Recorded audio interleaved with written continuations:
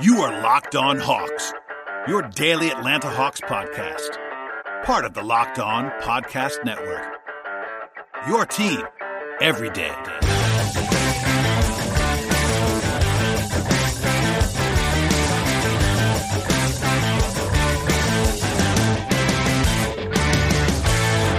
Hello, friends, and welcome to episode 802 of the Locked On Hawks podcast. I am your host, Brad Rowland, coming to you on a Friday evening. A little bit of a special edition, late in the week podcast. And today's episode is brought to you by Built Bar. Go to BuiltBar.com, use the promo code LOCKEDON, and you'll get $10 off your next order. Later on in the show, and the vast majority of today's podcast, is a interview that I did with the great Ben Ladner of the Step Back and Read and React podcast. Ben is always been great on the podcast, and really enjoy talking to him on today's show. And we talked about the Eastern Conference, as you probably saw in the podcast description. Sort of previewed the playoffs on the eve of it as things get underway on Monday. Before we get to that, though, a little bit of news on Friday afternoon that I want to touch on, and we'll hit on it again in a second with Ben. But I discussed the machinations for the non-bubble teams like the Hawks early last week, but there was some reporting today that's new and interesting, so I wanted to talk about it. Adrian Wojnarowski first reported that the discussions for the 8 teams not in Orlando, including the Hawks, of course, continue to center on the in-market workouts starting in September. And then moments later, Shams Charania of The Athletic reported, quote, serious talks, end quote, between the NBA and the Players Association on an in-market program again sometime in September, and he laid out some of the details. It would I guess reportedly include daily testing, which is not a surprise, and then 1 week of individual workouts, 2 weeks of group practices, and 1 hour of 5-on-5 scrimmaging per day. Now, again, those are rough estimates at this point in time. There's been nothing official announced, and obviously September is pretty soon. Obviously, we're here in mid-August, so there's some work to be done on this, but definitely the most tangible signs / reporting of the Hawks doing something as a team in the near future. That's a very, very good thing if you are a Hawks fan. Obviously, trying to avoid the lengthy layoff that is going to be happening between games anyway. Again, as a reminder, there was plenty of reporting on this last week, and all indications are, at least at this point in time, that's going to be voluntary. All of these team workouts will be voluntary, so guys are not mandated to show up.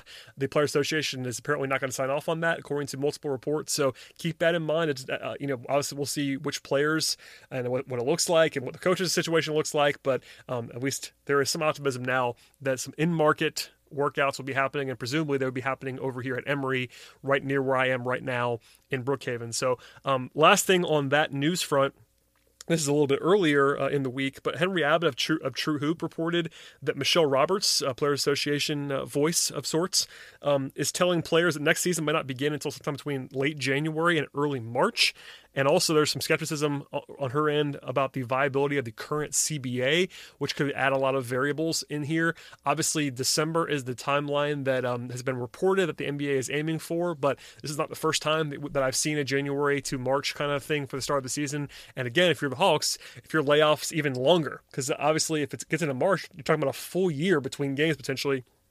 So if you're a Hawks fan, or if you're a fan of basketball, obviously you want the season to start a little bit earlier, but there's all kinds of health considerations, logistics, etc., etc. But that's the latest that I can tell you at this point in time on a Friday evening. But again, to wrap it up, the reporting from Shams and Woj is the most encouraging if you are a Hawks fan that wants workouts to happen. So we're hopefully getting a little bit closer to that, and I will obviously keep you updated as that all comes about. Okay, with all that out of the way, here is my discussion with the great Ben Ladner. After far too long of a hiatus, Ben Ladner is here. Hello, Ben. How's it going, man? It's good to be back. Yeah, thanks for coming back. I looked this up before I brought you in. It's been about 10 weeks since I made you come on this podcast. And 10 weeks is basically infinity in the current landscape. Yeah. It's a lot has changed, and also nothing has changed in some respects. You are off the Hawks beat now officially as we are talking, but you still watch basketball, and I figured it'd be a good time to talk to you. So first, is everything okay? How's life without the Hawks? It is. It's good. I don't know if my life is more or less stressful with or without the Hawks. I can't really come down on either side of that one. But it's funny you mentioned how long it feels like it's been. In some ways, it almost feels like the last time we spoke was yesterday. And it just time sort of stands still during this moment in history with everything we have going on. It just feels like every day is the same. So moments of time take an eternity, but also just feel like they happen all at once. So either way, it's good to be back and talking basketball with you. Yeah, thanks for being here. And I was on that final note about time standing still. I've had to go to the office, so I've kind of known what day it is. But I have multiple friends, and I'm sure you're in the same. But I have multiple friends that once the seeding game started, people knew what day it was, and kind of before that, they didn't really know. So it was like it's kind of nice to have the seeding games just to be like, hey, it's Tuesday, and this is the schedule today because they're actual games to talk about. And even after it started, my thinking was almost like, well, today is Christmas, yesterday was Christmas, tomorrow is Christmas, because there was there was basketball on I live on the East Coast, so it's 1 o'clock to basically midnight or 11:30 almost every night. So even then the days kind of run together and feel the same, but I guess in a much more positive way than they had before. For sure. It's like summer league where there's just basketball all day, every day. Yes. Before I brought you in, I did catch up on the news with regard to the latest on the non-bubble teams, and I wanted to ask you more broadly. I know we talked about this a few months ago now. It's been a long time, but because nothing's really changed in terms of the Hawks, they're still in individual workouts and no team stuff. There's been sort of I wouldn't call it a debate, but a discussion point about how much of an adverse effect this is. If the Hawks are able to play some sort of team workout stuff in September, that'd be nice for them, of course. But in reality, still no games until at least December, and probably later than that, if you believe the latest reporting.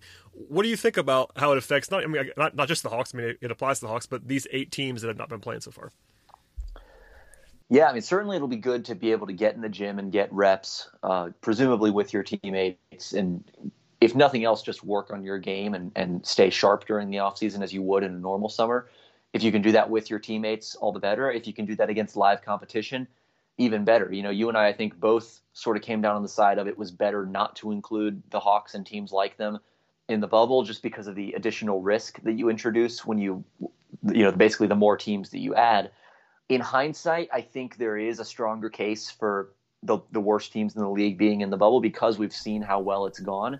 Yep. But we've also seen how much work it's taken to pull that off. And, if you add 8 teams, you're almost adding, in addition to an exponential increase in risk, like an exponential increase in the amount of work that it takes to mitigate that risk. And so, whether it's still worth it or still the right move to try to create a bubble with these extra 8 teams, I'm still not sure that's the right decision. But I do like that at the very least they can get in the gym and get work in. And we've seen what kind of dividends that can pay, whether it's a team like the Suns, even the Wizards, like some of these young teams that are getting reps in the bubble, regardless of whether they're winning or losing, just being able to play meaningful games against NBA competition at this time of year when the rest of the league is also moving, I think is a really valuable thing. And so I could see this sort of stunting the growth of the Hawks and the Warriors and Knicks and all these teams that weren't included in the bubble, the Delete 8. But, we're in such a weird time where you almost have to put organizational development as a secondary concern to basically public health and public safety when you're trying to pull something off like a bubble or opening gyms or anything that's going to get large groups of people in the same place. Yeah, and it looks like they're going to be something in September. Nothing official as the time of this recording, but yeah, it'll be interesting to see how even that looks. We got some reporting today, but nothing like super definitive. And obviously, all the buzz is that it's going to be voluntary, not mandatory. So you talk about who's going to come and all that stuff, and we'll cover that as we get going here. But I figured it was the news of the day, so I have to ask you about it. Okay, now though. The reason I begged you to come on is to talk about the Eastern Conference playoffs. Now, that's kind of scary because the first round, as we'll get to, is not exactly appetizing in terms of when compared to the West. But it gives us an opportunity to kind of breeze through these series a little bit and then maybe look ahead to the future. And I appreciate you doing that with me. So before we do anything else, let's get into the 2 series that no one wants to talk about and get them out of the way. First of all, you have the Bucks and the Magic, the 1-8 series.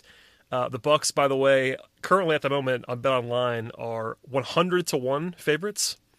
That's not a misstatement by me. 100-1 favorites. Is that good? I think that's probably a good indication of how interesting this series is. But I mean, more broadly, since the series, we all kind of agree. I think that it's going to be a pretty short series, most likely. But what do you think about Milwaukee in the bubble? Because they weren't fantastic. They showed some of the weaknesses that people thought they might show. They also flashed some of their strengths as well. Where are you at on the Bucks at the moment? Not just because of the Magic series, that's going to probably be a short one, but more broadly than that. Yeah, I think I'm at the same point that I was entering the bubble, and frankly, the same point I was this time, or I guess not this time, but mid-April of last year. Even though I picked the Raptors to make the finals last year, just this idea that the Bucks are the overwhelming statistical favorite, and so it takes a really strong argument to convince me that they aren't still the favorite to make the finals out of the East. Like, there are ways that Milwaukee could falter, and there are weaknesses that could be exploited. But if you're saying that a team is going to, push on those weak spots enough to, over the course of 7 games, win 4 of those games, I don't know that I see an overwhelming argument for any team, whether it's Boston, Toronto, Philly, Miami, whoever you like in the East. Indiana, I should throw them in there.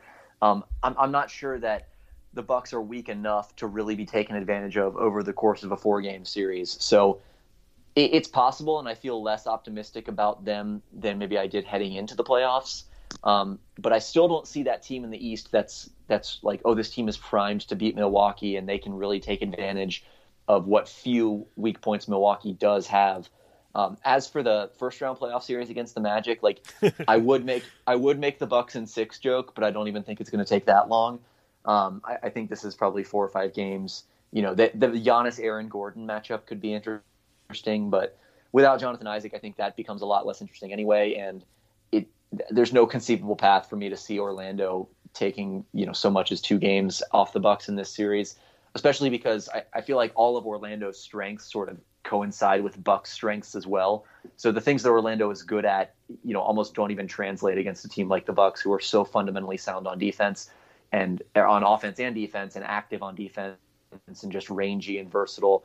Like this is not going to be a challenge for the Bucks. And I expect them to do what they did to Detroit last year and just sort of roll through this and use it almost as a way to sharpen up for when the competition really stiffens up.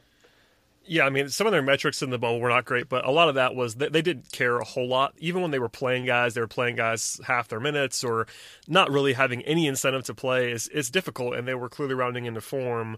And they're also pretty healthy, all things considered, compared to some other teams. They have some hiccups along the way, but everybody's around anyway, and Orlando, especially without Isaac, and Mo Bamba went home today. That's kind of been a little bit scary, actually, post-COVID, and I hope the best for Mo Bamba. I hope he's going to be fine health-wise in the future, but both those guys not being there, I don't know. The Magic don't ever impress me much anyway. I mean, they've done a good job in terms of getting the most out of what they have with Steve Clifford, but not going to be threatening to Milwaukee. I will ask you a final question about this in terms of Milwaukee right now, and maybe we'll come back to them later, but do you worry about Mike Budenholzer and the adjustment narrative? Because it sort of reared its head, even in the seeding games. Like, you saw Bud's going to do what Bud does, and I do hope that he makes some adjustments at some point along the way. But my current point, just to get it out there, was I understand why it was being discussed when he wasn't making adjustments in the seeding games, but at the same time, he has no incentive in the seeding games to actually make adjustments and show them off to anybody else,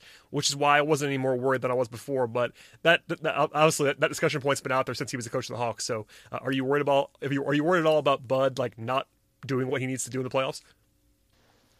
Maybe a little bit. I don't think it's a fatal flaw for Milwaukee necessarily, especially because I don't see that team in the East like Toronto was last year, where it's like, this is really, if things are clicking, this really is a viable threat to the Bucks. I think I don't see a team that is, on their level in the same way that Toronto was last year. So, some of the adjustments that Toronto made that sparked their turnaround last season, and just the talent they had and the factors that allowed them to come back and win that series don't concern me, because I'm not sure there's a team in the East this year that can pull that same sort of thing off. As far as the adjustments in the seeding games, that doesn't worry me at all, because these are seeding games and Milwaukee has very little incentive to care. What does concern me maybe a little bit is, going up 2-0 against Toronto and then losing in 6 last year. It's not making adjustments against Cleveland in 2015 and 16 when he was back in Atlanta. I think Bud is a coach that trusts his system, and rightfully so, because he's built one of the best systems and just sort of offensive and defensive infrastructures in the entire NBA. Like, the Bucks have such a strong and sturdy and dependable, consistent scheme and system on both ends of the floor that they have no reason to want to deviate from it. And I think there is merit to the idea that if you just stick with what you're good at, if you stay true to your principles and your scheme and your philosophies that guide you, that eventually the results will bear out in your favor. The issue is that in the playoffs, over the course of a series, there isn't always time for those results to sort of regress to the mean. So, maybe if Milwaukee and Toronto last season had played an 11-game series, the Bucks win 6 of them and they go on to the finals, but you only have 7 games. And so if you do need to make an adjustment, if you fall behind early, if you feel like, hey, maybe we won't have time to figure this out organically, you do need to adjust. And Bud has not shown to be that kind of coach over the course of his NBA career. It's just, he's justified in not being that way, but I do think it's a little bit of a weak point because the playoffs just demand a certain level of creativity and flexibility and ability to sort of adapt on the fly that I'm not sure Milwaukee has. And maybe they do have it. And if, it wouldn't surprise me if they get into a situation where they have to change their scheme and they execute it successfully. But that's never been their DNA. They're not a team that like Toronto wants to be creative and wants to show you different looks. They just want to dominate doing what they do well. And if that's not working, they haven't established that plan B that I think a lot of people are looking for. Yeah, I totally agree. And, the one thing that he can do very easily, I hope, is just play Giannis more. I can't remember which podcast I was listening to recently, but the discussion point about, these guys not traveling at all and not having to do much of anything other than play basketball every 2 days, maybe that actually opens things up for medical staffs and coaching staffs to be willing to play their guys a little bit more. Like we've seen Damian Lillard play entire halves. Granted, their season was on the line, but once you get to a certain point, your season's always on the line in the playoffs. And I'm not saying that Giannis has to play 45 minutes a night, but what's one of the big things that I've knocked Bud for in the playoffs is just not playing Giannis especially, and then even Middleton and other guys enough. And he's just a regular season coach. I mean, he's really good at it. He's just not proven it. And I'm not someone who buries Bud in terms of being doomed to be a bad playoff coach forever, but the data we have is not always great. It helps that he has the best team, though, and I think he still has the best team, and that is probably the most important thing. Yeah, and I think another important thing to recognize is that it takes a really special team to be able to force Milwaukee into an adjustment. And I think last year the Raptors were that team. They're just aesthetically, they're one of my favorite teams of all time, but I think, you look at what they had, and I think objectively, just from a production and quality standpoint, they are one of the best teams we've seen in the last decade or so. So there is a certain amount of credit that is owed to Coach Bud's opponents, whether it's Cleveland or Toronto or whoever. Like, it takes a lot to really force Milwaukee into that predicament. It's just, if they run into that team, do they have that next gear that comes with the adaptability and the flexibility and everything we mentioned? We will see. We talked about Toronto. Let's just breeze through this real fast because the Raptors play the Nets. Granted, Toronto is actually a much smaller favorite relatively than Milwaukee, but they're game still, one Raptors, man. I was going to say they always lose game one. That was actually on my list of notes. The Raptors always lose game one, so maybe they'll do that. And by the way, credit to the Nets. They're still the worst team in the playoffs by a lot in terms of talent, but credit to them. Credit to Jacques Vaughn for putting together a really competitive unit, and that Blazers game was fun the other night, just talking about, like, they had no business being in that game, and they were, because they were playing really hard, and obviously Karis LeVert's really talented, Joe Harris, Jared Allen, et cetera, et cetera. So I'm not trying to crap on the Nets. The Nets have done a really good job. With that said, they're not beating the Raptors, I don't think. So we could talk about the Raptors more broadly. I know you mentioned them last year. Defensively, they're still awesome. Like, they were the best defense in the bubble by a wide margin. They weren't as good as Milwaukee in the regular season, but there's a lot to like about Toronto, especially because of Nick Nurse and all the guys that they have that are just rock solid, is the best way I can describe them. Yeah, they really don't have a weak point on defense, and that's not just in their starting lineup, but you go up and down their rotation. Like, Matt Thomas is really the only guy. Shouts to Matt Thomas. Yeah. High-end shooter Matt Thomas. That's all he can do. Exactly, a valuable player in his own right, but that's, that side of the floor is not his strength. But when you have that many great defenders, you can sort of cover for that. Not that Matt Thomas is, like, central to the Raptors' hopes of winning a title or anything. But says you, Ben. Says you. Yeah, you never know. But no, they do have that just, I think, collective instinct on defense is the best way to put it. Like, every individual player is just so smart and so instinctive, and you combine all of that together. You almost don't even have to tell them what defense to play. You just have to say, stop the other team, and they'll find a way to do it. And it seems like they do that in a variety of ways, more than any other team. And I think they have a chance to continue being the best defense in the NBA. Like you mentioned, they were the best in the bubble. I think they have a shot to be the best defense in the playoffs because they can just play so many different looks. They have they have great defenders at every position.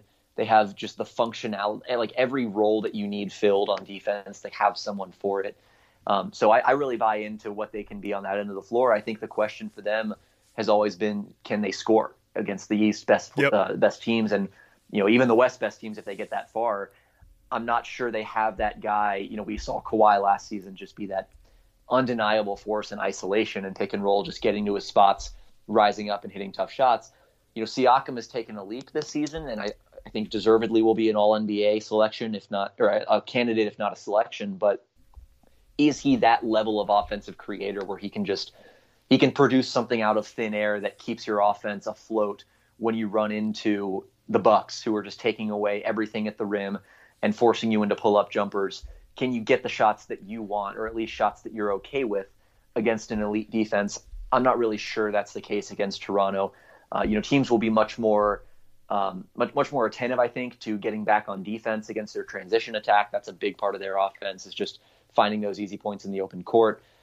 It's funny because they move the ball really well. I think they have the prettiest offense in the NBA. They have good shooters, and I think for the most part they generate quality looks. And yet you look at their half-court offense and it's in the teens, and you sort of wonder what the disconnect is there. And I'm still not really sure what that is. Maybe there's a certain amount of luck that's about to swing back their way, or maybe that's just what they are and they don't quite have the juice in the half-court off the dribble. It remains to be seen. I think if they provide a convincing answer to that question of whether they can score, and the answer is yes, to me they are as big a threat to win the championship as they were last season. They're that good on defense, and if they can just find a way to score, I think they're just about as good a team, and they're not going to be facing a super team in the finals. So they're one of those teams that I think has some high upside. It's just not clear how realistic it is that they reach that upside. Yeah, people think of upside usually on offense, I feel, and defensively, like Toronto's not a team that you might envision as an upside team, but I tend to agree with you because the defense is always going to be awesome and really adaptable and functional, and they're so well coached. But I agree. I mean, the question is obviously with them is, can they score? And it's not like they don't have any talent, but there's a gap. Even with Siakam taking a lead, there's a gap between him and the top creators on the other contenders. There just is. And also, while they have no defensive holes, and that's a big part of their success, they do have spots where offensively, not that they have giant like zeros, but there's some lineups when they're playing, two or three guys that are not huge offensive threats to create. Not that they're bad, but like Serge Ibaka is like not a great offensive player at this point. He's fine. Yeah. He's not going to kill you. Same with Marc Gasol. Like Marc Gasol has good matchups. He's a great passer for a center, etc. But he's not this elite offensive player anymore. So it's interesting to me. We'll see. They can score enough against most teams, I feel like, but even in the bubble, and this is a really small sample size, they were not great on offense in the bubble. Even though they were 7-1, it was mostly defense, and granted, that's going to sustain. But can they score on the Bucks? I don't think so, and we'll talk about that more later on. But yeah, we'll tease that out. But we'll come back to that, I think, in a second. Ben, before we move on to the other two series that would be probably more competitive in the first round, a word from the good folks at Built Bar. Built Bar is the best tasting protein bar ever, and the new and improved Built Bar is even more delicious. I've told you in the past how much I really love the original Built Bar flavors, but now there are up to 18 amazing flavors to choose from, including 6 new selections like caramel brownie, lemon almond cheesecake, and a personal favorite of mine with cookies and cream. Each bar is covered in 100% chocolate, and importantly, they are all soft and easy to chew. From there, it is absolutely crucial to note that Built Bars are fantastic for those of us that are trying to be health conscious. You can maintain or even lose weight while still enjoying a delicious treat. Bars are low calorie, low sugar, high protein, high fiber, and Built Bar is even great for the keto diet. Right now, Built Bar is even offering a free cooler with every purchase while supplies last, and you can find everything that you need to do at BuiltBar.com. Again, go to BuiltBar.com right now. Use the promo code LOCKEDON, and when you do that, you'll get $10 off on your next order. One more time, that is BuiltBar.com, promo code LOCKEDON for $10 off your next order. Check it out at BuiltBar.com. All right, Ben, we're back. Dealer's choice. Do you want to do Heat Pacers first or Celtics Sixers first? Ooh, let's hit Celtics Sixers. Okay. That's my very best Zach Lowe impression. He always does that to guests and just says, "All right, you choose." So this series would have been a lot more interesting if Ben Simmons was healthy. I'll say that off the top. That would have been the series that everyone was circling probably in the East before this came out as far as a first round matchup. that's unfortunate. And because he is not going to play, Boston is a pretty big favorite. They're actually minus 450. And what I saw earlier I bet online, that's a pretty significant favorite. And not a lot of love for the Sixers. Obviously, everyone's discussed the Sixers as a sleeper team. It's just hard to see them making a big run without Simmons. And Boston actually played really well for the most part in the bubble. But, I mean, other than the Simmons injury, what do you make of this series? Because Boston's a team I can't really figure out, if I'm being honest. I can't figure out how seriously to take them as a team to make the finals. They're definitely good, and they should be the favorite in the series by a pretty significant margin, in my opinion. But how far they how far they can go is kind of something I can't really parse in my head right now. I agree with you, and I can't quite put my finger on why, but it just feels like every time I watch Boston, it feels like something is not there that should be. And maybe it's just that they run their offense a little bit differently than conventional NBA title teams do. So maybe they're just as capable, they just do it a little bit differently. But I tend to think that there's just something a little flat about, especially on offense, is kind of where my main concern is. It's just there's something flat about what they do. Maybe it's that they're susceptible to dry spells and just not being able to reach their peak capacity on a consistent basis. But as soon as I figure out what that is, I'll let you know. But it's been hard to sort of to say what, because they've been a good offense. They had a top 5 offense in the regular season. Like you said, they were really good in the bubble. You see all these versatile ball handlers and passers that they have on the wing, and it just feels like that should all lock into place in a really nice way. And sometimes it's just like there's this disconnect that I can't quite articulate what it is. As for the Sixers series, in my head, every time I go through this series and do the matchups and the things to watch and yada yada, I always think of it as though Simmons is playing, and then I always come to the realization that, oh no, actually he's injured and he's going to miss it, which is a real bummer every time, because I like him as a player and I think he makes us a lot more competitive. It's still interesting, it's Philly's still a good team. They still have potentially the best player in any given playoff series in the Eastern Conference in Joel Embiid. I think Al Horford still has something left in the tank, despite what most of the numbers said about Al Horford this year. It's just that I wonder, with Simmons going out so soon before the start of the playoffs, do they have time to just figure out how to play without him? And it's not so much just taking Simmons out of the lineup. What do you do now? I think it's more just, okay, the people that are going to replace Simmons, how do they fit with the other core pieces of the team? Like, do those guys have time to just learn one another's games and find the chemistry and the balance that they need to play productive playoff basketball? And I feel like they might have just run out of time. And I think that's been the story of Philly's season all year. It's just not really settling soon enough on, or I guess just figuring out soon enough what their best lineup looks like. And then as soon as they find it, a key piece of that lineup goes out, and now they have to sort of scramble to find a replacement when there really is no replacement for a player like Ben Simmons, for better or for worse. It's just, he's such a unique player that you're going to necessarily have to reorganize the way you play offense and defense.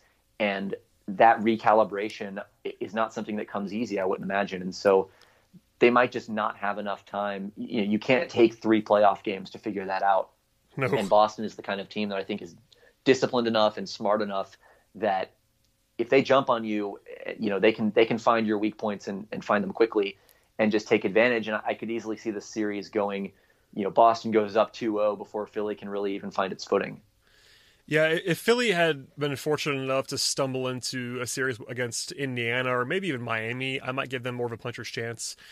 I don't really see it against Boston, even with some of the weirdest that I have with the Celtics. They're the more talented team without Ben Simmons. And provided they're healthy, and they look to be healthy at this point in time. I mean, Embiid could take it over, like you mentioned. That's Boston's probably weakest point. I will say Daniel Tice has been good this year, and he is a good player. But Embiid could cook in the series and win a game or two by himself almost. With that said, I don't know. I mean, they just don't have enough creation, Philly. I mean, that's not a new question. I'm not breaking any ground there, but like, I'm a Josh Richardson fan, and he's been not great this year, kind of on the whole. That's a guy they would desperately need to be like awesome in this series to have a puncher's chance on both ends of the floor, because he's going to have to guard a serious option on the other end of the floor as well. I don't know. I mean, I like a lot of what Philly has still. I think Al Horford, to your point, is not like washed up. It's just not, he's not in a great situation in the world again in Philly, especially when Simmons is playing, ironically. But it's, I don't know. I have a hard time seeing this series even going 7. I could be wrong about that, but if Boston just does what they should do in this series, I guess Tatum would be the swing point. If he's the guy he's been in the second half of the season, Boston's very clearly the better team here. I'm not sure about that because he's still a young guy who's been up and down at times. With that said, I just don't trust Philly. I mean, no one trusts Philly at this point, and they shouldn't. There's still a team in there that's pretty scary, especially defensively. But even then, like, Simmons unlocks a lot of that stuff. So I'm trying not to just bury the Sixers because I want a series to be fun, but I'm not sure this is going to be it. Yeah, there's just so many cascading effects of not having Simmons, and one of them I think is you mentioned Tice and potentially Embiid's ability to just go off in one of these games. I think to me, if I'm Boston, I'm sending a double team at Joel Embiid no matter what. So it really doesn't matter who his primary defender is, as long as he's not just going to get sealed inside and for an immediate layup. So I think one of the problems though is that without Simmons, Boston can send that help more liberally, and Philly just doesn't have a creator who can offset those double teams and sort of be that counterbalance to Embiid on offense. You mentioned Richardson, he's run the offense, in bits and pieces for the Sixers this year, but he hasn't been great at it. He's much more of a catch and quick attack type of guy. Same with Tobias Harris, more of a catch and shoot, kind of work to his spots in the mid range type of guy. They don't really have that dynamic creator who can really capitalize on the advantage that comes when opponents double team Embiid in the post. And so does their offense stagnate and sort of stall out as a result of that? And then the other thing is on the defensive end, I think one of the great things Simmons gives you is just the ability to toggle the matchups however you want on defense, because he can guard anyone. So if you feel more comfortable with Josh Richardson on Jaylen Brown than Jason Tatum, well then great. Ben Simmons can guard Jason Tatum, and you can stick Matisse Thybulle on someone else, and you just have all these options. And now it kind of forces everyone up a peg and leaves your safety net even a little bit thinner. So I just think without that sort of omnipositional Swiss Army knife of a defender, it's going to force Philly into some more specific defensive matchups, and I think that could leave them a little more vulnerable when you go down the hierarchy, of how the individual players match up, and eventually Boston's going to be able to find a matchup advantage and take advantage. Yeah, I agree. I mean, and double teaming Embiid is a no-brainer in this series, especially because, Philly has some shooting if they want to put it out there. Like, they have guys like Korkmaz they can go to, but in general, there's not a lot of guys you're terrified of as floor spacers, and Embiid can pass, certainly, but that's not his number one asset either. So, yeah, I just think that Philly's pretty easy to guard at the moment for a team that is a pretty good defensive team in Boston. They're not great defensively, but certainly good enough to hang with Philly, and then I think they're going to score on them too. Just the fact that, I know Philly still has good defensive talent, but on the perimeter especially, I'm not sure that they have enough. Because, Boston, for all of my skepticism about them, at least, maybe that's the wrong word, for all of my hesitance about them, they've still got 4 guys who can create offense on the perimeter, and then a 5th in Marcus Smart, who is not shy. They really have a lot of ways to attack offensively, and especially when they're running good sets like Stevens in the way that you mentioned earlier, that they run some interesting stuff that nobody else runs consistently. I don't know, they're kind of difficult to guard. I know Philly has length, but again, without Simmons, that real strength that they have is kind of mitigated. Yeah, I'm with you. I think Boston's just the better two-way team, and so even if the 76ers find an advantage on one end of the floor, or at least sort of get on equal footing on one end, I think Boston still has the upper hand on the other end of the floor. I got to say, I would love to see Joel Embiid just completely go off, because he's the guy that I think you said it earlier. People mentioned this, and I agree. Like, Embiid's ceiling is top 5 player in the league or higher. Like, he is that good when he's got it going. I would love it just for entertainment as a basketball observer if he just decided, you know what, I'm going to take this series over. And they still might not win, but it would suddenly be a lot more interesting if he just came out and dominated the first 2 or 3 games and sent a bit of a message that he wasn't going to just go down with a fight. So that'd be fun. That's the only way this gets interesting, in my opinion. So sign me up for that. Yeah. All right, let's go to the last one for now, and that's Heat Pacers. Again, a series that has injury concerns on the Indiana side. I know TJ Warren went off in the seeding games, but Oladipo does not like look like he's all the way back just yet, and then of course no Sabonis for Indiana, and also earlier today Derrick Jones Jr. for Miami got it looks like a potentially serious injury, kind of a scary injury. I hope the best for Derrick Jones Jr. But I don't know. Miami's kind of owned Indiana this year. Indiana has, I think, probably more of a chance because I have less faith in Miami than I do in Boston, for instance. But at the same time, Miami is a substantial betting favorite because they're just probably the better team. And given the neutral floor aspect here, not a whole lot of value in Indiana on my end. Yeah, I think Indiana's just too banged up to really. I mean, they could make it a series, but getting past Miami in the first round, especially because I really liked what I saw from Miami in the bubble. I don't have their numbers right in front of me, but just from watching them, I think their offense looked somewhat sustainable. Like I liked what they were doing on that end of the floor.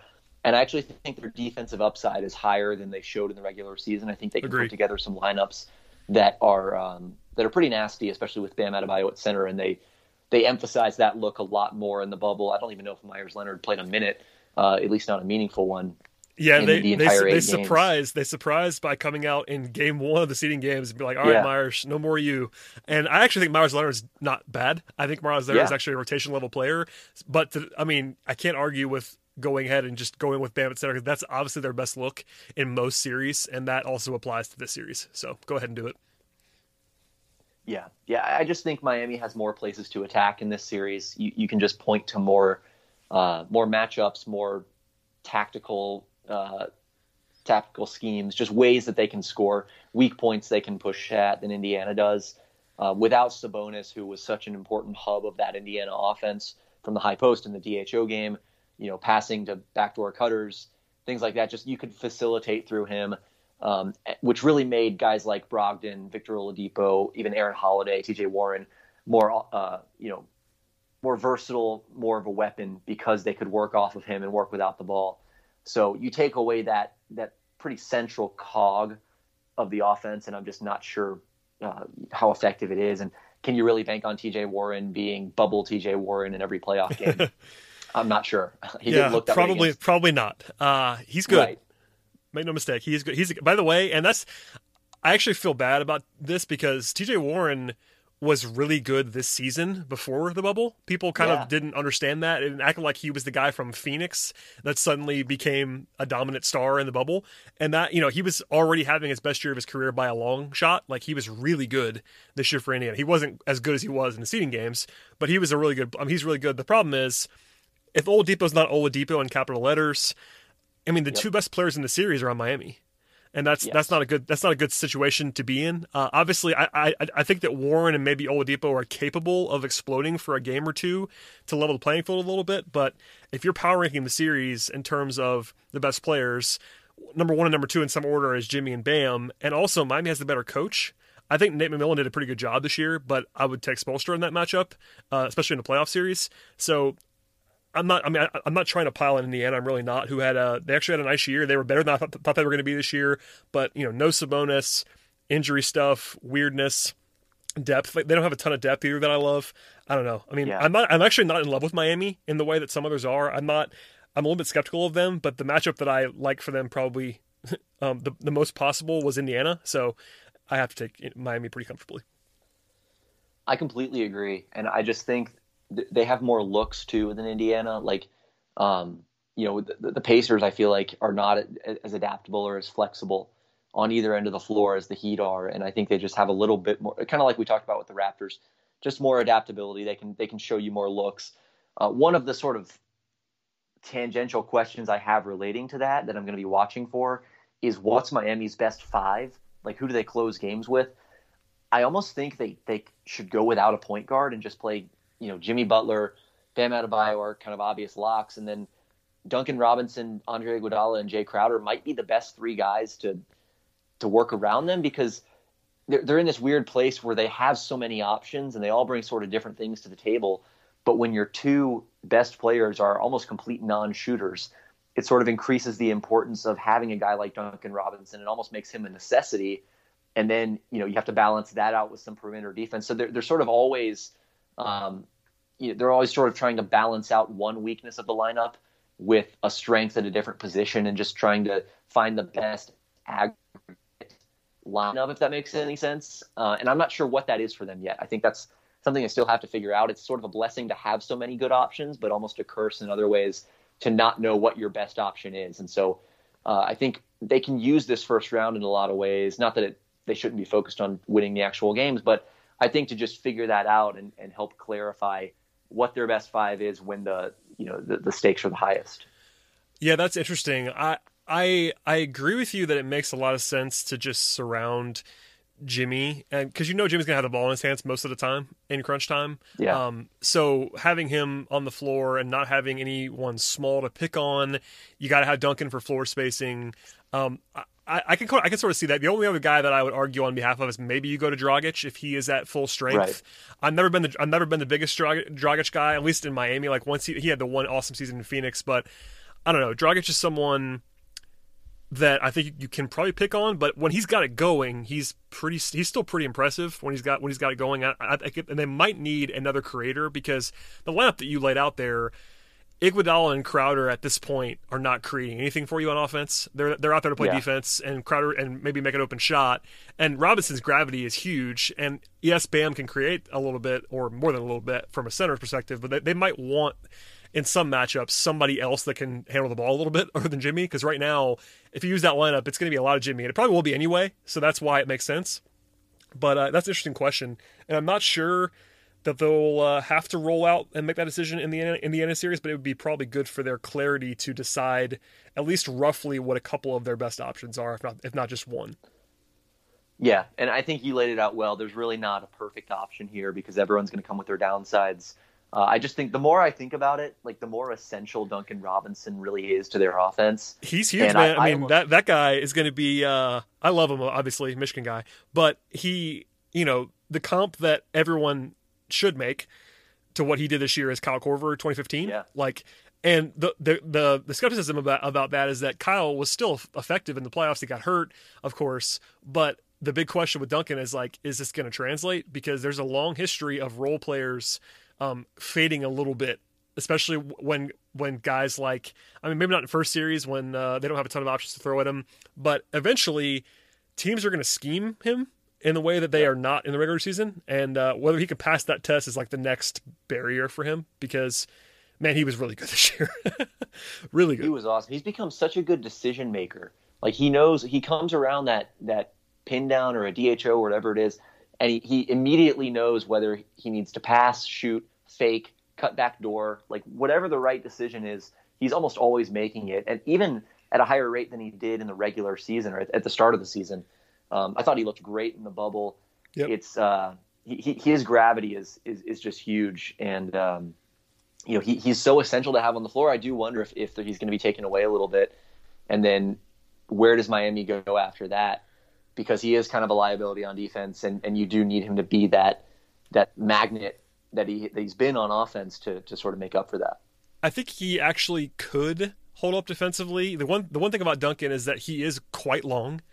He's not strong and he's not athletic, but he is very long. It's kind of the same thing as Kyle Korver, actually. Korver is underrated huge, 6'7" and 230 of large man.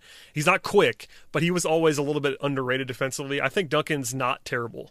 Whether he gets picked in a playoff series, whether he can hold up is something different entirely, though. That's the big question. Is it changes in that setting, especially at the highest level. So we'll see. And I mean, Miami does have other options. I mentioned Dragic before. They do have Tyler Hero too, who I'm a little bit lower on, but he had some nice moments in the bubble as well, and he's got a lot of creation upside. Kendrick Nunn, I probably wouldn't play, but they can get away with a lot because Jimmy can handle the ball, and I don't know. Miami's interesting. I wish they were probably given more of a challenge in the first round, but they'll get one later on, I promise. Okay, before we get to the rest quickly, I'll ask you about what your sort of predictions / feelings are. What's the longest series in the first round? Is it going to be Celtics Sixers or Heat Pacers? Which one goes longer? Oh man, or is it going to be a draw? Yeah, it could be. I mean, full strength. I think Celtics Sixers is the clear answer here. That might be a 7-gamer if everyone's healthy on both sides. Oh yeah, agreed. I mean, but they're not possible. Right, exactly. Yeah, it's possible the Sixers don't experience a huge drop off without Simmons. Like, just because of his specific limitations, like it is possible that their offense looks a little bit better, that they kind of find a way to play without him. But I still think that's unlikely. I think he makes them a better team pretty clearly. So I would go Miami, Indiana, just because there's that possibility that Oladipo could look like Oladipo, which, we don't know if he will, but Brogdon could have a big game. Miles Turner can have a big game. Like TJ Warren could be bubble TJ Warren for a couple games. Like those options are in play. For Philly, I think once Boston figures out what exactly to do with Embiid, it's going to be pretty clear how to shut down the rest of that machine. Whereas Indiana, I think, might just be a little more unpredictable, and so maybe it takes Miami another game to adjust and figure out what to do. But either way, I think if either series goes long, I think it'll be not full of close games. Like I don't think it'll be a close, long series, if that makes any sense. I think by the end, one team will have figured out the other pretty handily. Yeah, I'm having a hard time. My normal brain would say, look, there's no way that Indiana or Philly isn't going to get one at home, but now they're not going home. So it's like, could these be sweeps? Like, I wouldn't predict that, but certainly that could happen. I think my default would be both of these series ending in 6, but I think it's more likely that Boston ends Philly in 5 or less than it does for Miami ending Indiana. I don't know. They're pretty close. Unfortunately, I would not predict any of the 4 series in the East to go 7 games. I hope it happens just for our viewing pleasure. But yeah. Okay, I want to ask you briefly. We will not go as long, but obviously round 2, if things hold the way that we are anticipating that they will go, you get Bucks Heat, and then the series that everyone is circling in the East, I think, in the second round would be, of course, Boston and Toronto. Quickly, can Miami scare Milwaukee? Because my opinion is no, but maybe you disagree with me. Potentially. I mean, we saw them play them close for about a half in the bubble. I think they played them pretty well in the regular season. I could be wrong about that. If Bam is peak Bam on defense and can really be a deterrent for Giannis Antetokounmpo, perhaps. I think those Bam at center lineups could be difficult for Milwaukee's defense to deal with. That said, Milwaukee's defense hasn't had much trouble dealing with anything this year. So it's possible that there's not really a look in the East that really scares them on that end of the floor. Defensively, like I said, I think Miami has higher upside than they've shown so far. And maybe they find a way to sort of stick a stick in the spoke of the wheel, so to speak, for Milwaukee's offense and slow them down.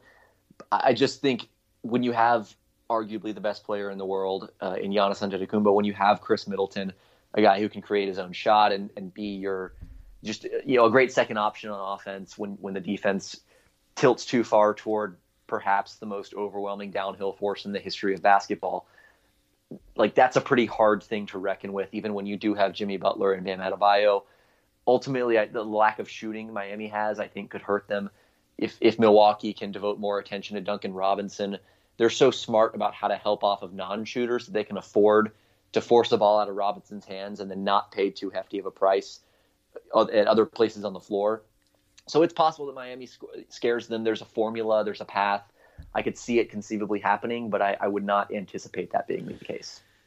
Yeah, I have nothing to add to that. Well done. On the other side is I think the closest thing to a toss-up that I have seen projected in the East, and that's, again, Celtics, Raptors. I don't know. That's interesting to me on a number of levels. Can Boston score on Toronto is a question. Can Toronto score on Boston is a question. And this is the one that honestly, of every series that's possible in the East, this is the only one that I have no firm pick on. I would not bet on either side. It is a pretty clear toss-up to me. I mean, I guess I might lean Toronto just because I value their defense and their sort of veteran know-how and Nick Nurse. But on the other side, I mean, Boston might have more talent. They have a good coach too. It's pretty tight.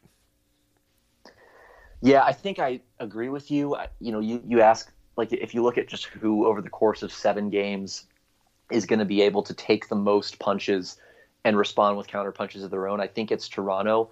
They're just so smart. They're so versatile. Everything we talked about in the preview of the Nets series. Like all of that applies throughout the playoffs. I thought Ben Falk of Cleaning the Glass wrote a great article last year, referring to David Epstein's book Range, just about the difference between wicked and kind environments, where one is sort of predictable and repetitive and you can get immediate feedback, and the other you have to sort of work off the fly and figure it out as you go. And I think that latter category is much more in the spirit of what NBA playoff basketball is like.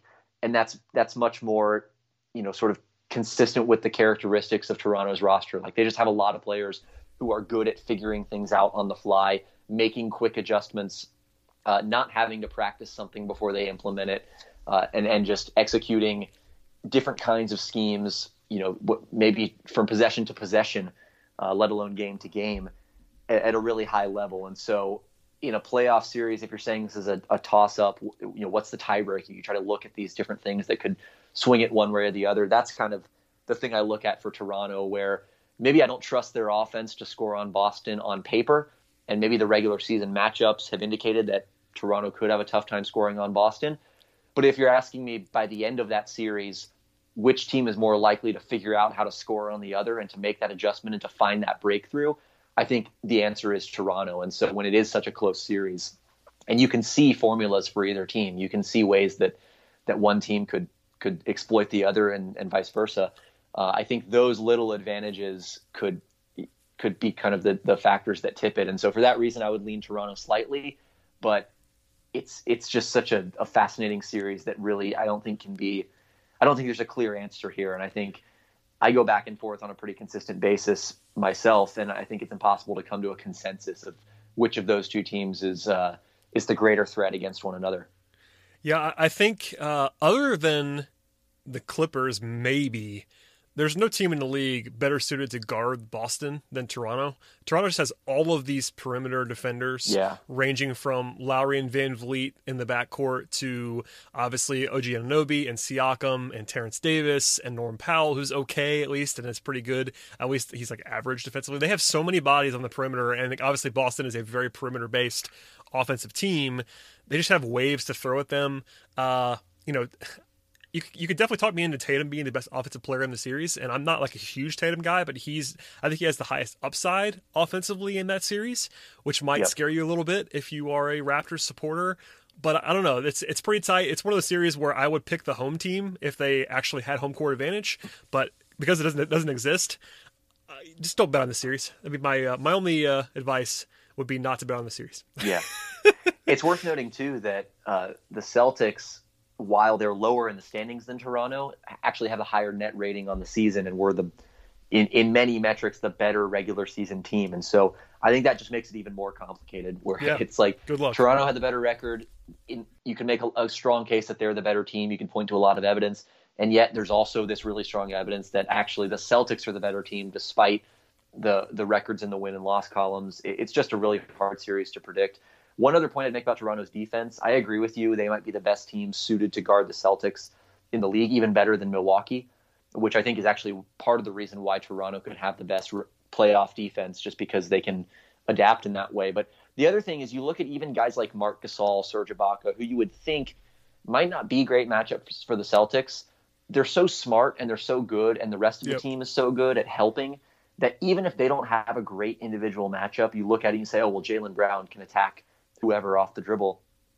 Like, they still find ways to get stops and to bother their opponent and to shut those matchups down. Like, even if they look like they're at a physical disadvantage, that mental edge that they have, and I don't even mean like their competitiveness, literally just their intelligence on the court, I think makes up for what few holes, like physical deficiencies they actually have. It's just you go through, and it really is an enigma as far as figuring out how to score on this Toronto defense.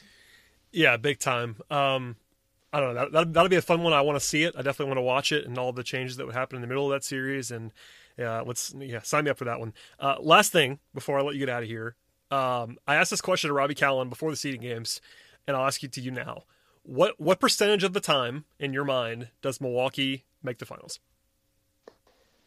Make the finals. Make the finals. Win the East. Same question, but yeah.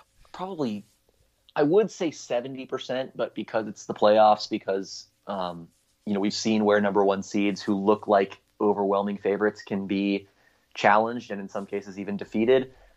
I'll lower it to 60. Like, I still think that they win the majority of the simulations if you're running it out however many times, but Toronto wins in a lot of those hypothetical scenarios. Boston wins in a few of them. The Sixers, there's always like the 1 in 10 chance that the Sixers actually put it together and make the finals. Finally. Even though it looks, exactly. You can never really count that out, even though it looks increasingly less likely. So I'd say probably 60 to 65. Yeah, we're in the same range there, I think. Yeah, I might be a little bit higher than you, especially now that I'm kind of disregarding Philly, and that would have been a team that I would have given a couple of those to. My follow-up question would be, and I think I know the answer based on what you've said so far, but there's two schools of thought in terms of who has the best chance to beat Milwaukee in the East. And there's obviously we talked about Toronto earlier and the fact that Toronto has beaten them before and their defense and all that stuff. And then there's a school of thought with Boston as this like off dribble shooting team, perimeter based team that might be a bad matchup for Milwaukee to try to guard. Which of those do you think gives Milwaukee more fits if they meet in the conference finals? Well, first of all, I think that's the right way to frame it. Like, Toronto is the team that can slow down Milwaukee's offense, and Boston is the team that could score against Milwaukee's defense. So, I'm not really sure which one is more valuable. I tend to think that Toronto's defense translates. Like you said, I trust in their defense a little bit more. I think that tends to be a little more sustainable. Like, I definitely trust Toronto's defense more than any other unit on any other team in the East anyway. I mean, take Milwaukee out of it. I mean, Toronto's defense is the number one unit in the East. That's not Milwaukee for sure, in my opinion. Right. Yeah, and I think you make the case for Boston. If you laid it out, it would be they have Hayward, Tatum, Brown, Kemba Walker are all guys who can shoot off the dribble. They're all capable pull-up shooters.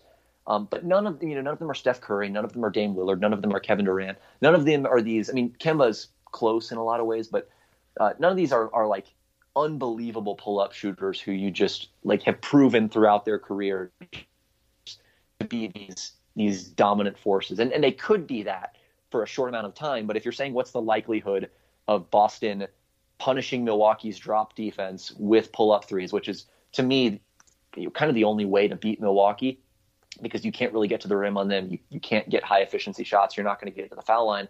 So you got to make pull up threes because their guards are so good chasing over the top and, recovering. Like, you're not going to get a lot of catch and shoot threes. You got to be able to, I guess you are going to get a lot of catch and shoot threes. I shouldn't say that, but if you're saying what's more likely, Boston turning into this, insane off the dribble 3-point shooting team, or Toronto being this impenetrable defense, I think the latter is more likely.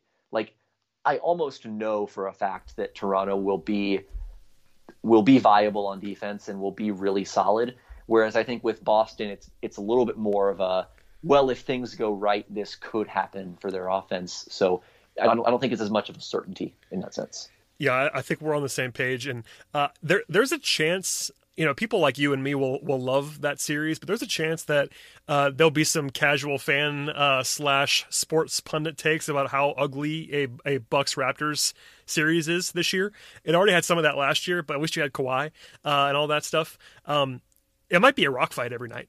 As much as you can have a rock fight in today's NBA, those two defenses might just eat each other alive in terms of I'm not sure there'll be a lot of potent offense in a Bucks Raptors series, which I would enjoy watching, but I'm not sure everybody else would. I would too. But I think there's a difference between a rock fight and like a well-executed defensive fight. You know what I mean? Like, I agree with you, but like Skip Bayless does not, if that makes sense. You know what I mean? Yes, exactly. It's almost like a pitcher throwing an unbelievable game versus just the opponent's hitters not being able to hit anything.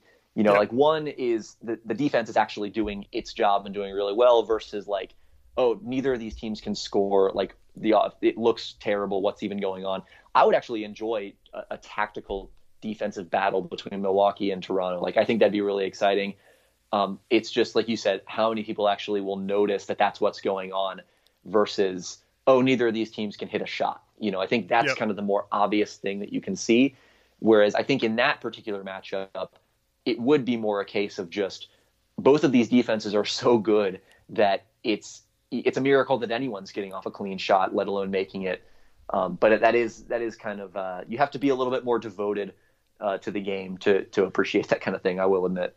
Yeah, I totally agree. All right, Ben. Well, you've given me way too much time, as always. I know you're not covering the Hawks anymore, but do you have anything to plug? I know you have your own podcast. I saw you wrote something this week that you could plug. Anything you want to share with people? Yeah, I've been doing a little bit more writing for the Step Back recently. Now that I don't have a specific team to focus on, I can sort of widen the lens to the rest of the league. I wrote about the Rockets defense, which I know we were on the East today, but I think that's one of the most fascinating storylines in the Western Conference. Like the Rockets are playing the most progressive, radical offense in NBA history, and yet I think it's their defense that really stood out in the bubble. And the question for them is, can they get the stops? Can they get the rebounds? Because they play so small. And the answer they gave in the bubble is yes. And maybe they won't be able to do that consistently, but they showed the formula, and their activity in the passing lanes, on the ball, taking charges, all that kind of thing, just compensating for a lack of size, to me is really fascinating, and I think could be a little bit of a wild card in the playoffs if they really find a way to make that work. Like you mentioned, Read and React NBA podcast. It's anywhere you find podcasts, you can find that. It's basically the kinds of discussions you and I have had today, except it sort of focuses on the entire league as opposed to the Hawks. Although I guess we did look at the entire league today. So we did today. If you like half the league, half the league anyway. You can get a lot more of that on Read and React if you want to. Like I said, anywhere you find podcasts, and I'll be podcasting and writing periodically throughout the playoffs. So if you want to keep up, it's at @BLadner_ on Twitter. But I don't spend that much time on Twitter, so that may not be the best place to. I was going to say you tweet like once a week, but other than that, I mean, it's still good to follow you, because if you ever write something or post a podcast, you usually put it on Twitter. So yes, it's either that or it's a very niche comment on a very specific part of some middling NBA team's pick and roll coverage. Like those are usually the two genres of social media content that I produce. Well, follow Ben's stuff, subscribe to Ben's podcast, read Ben on the Step Back, and thanks again, man, for doing this. I will, I would say probably frequently bother you to talk about various things in the future, but thanks for coming back after this never-ending break, because time does not move anymore. Happy to do it, man. Thanks for having me. As for everybody else, enjoy your weekend. Please subscribe, and we will see you next time.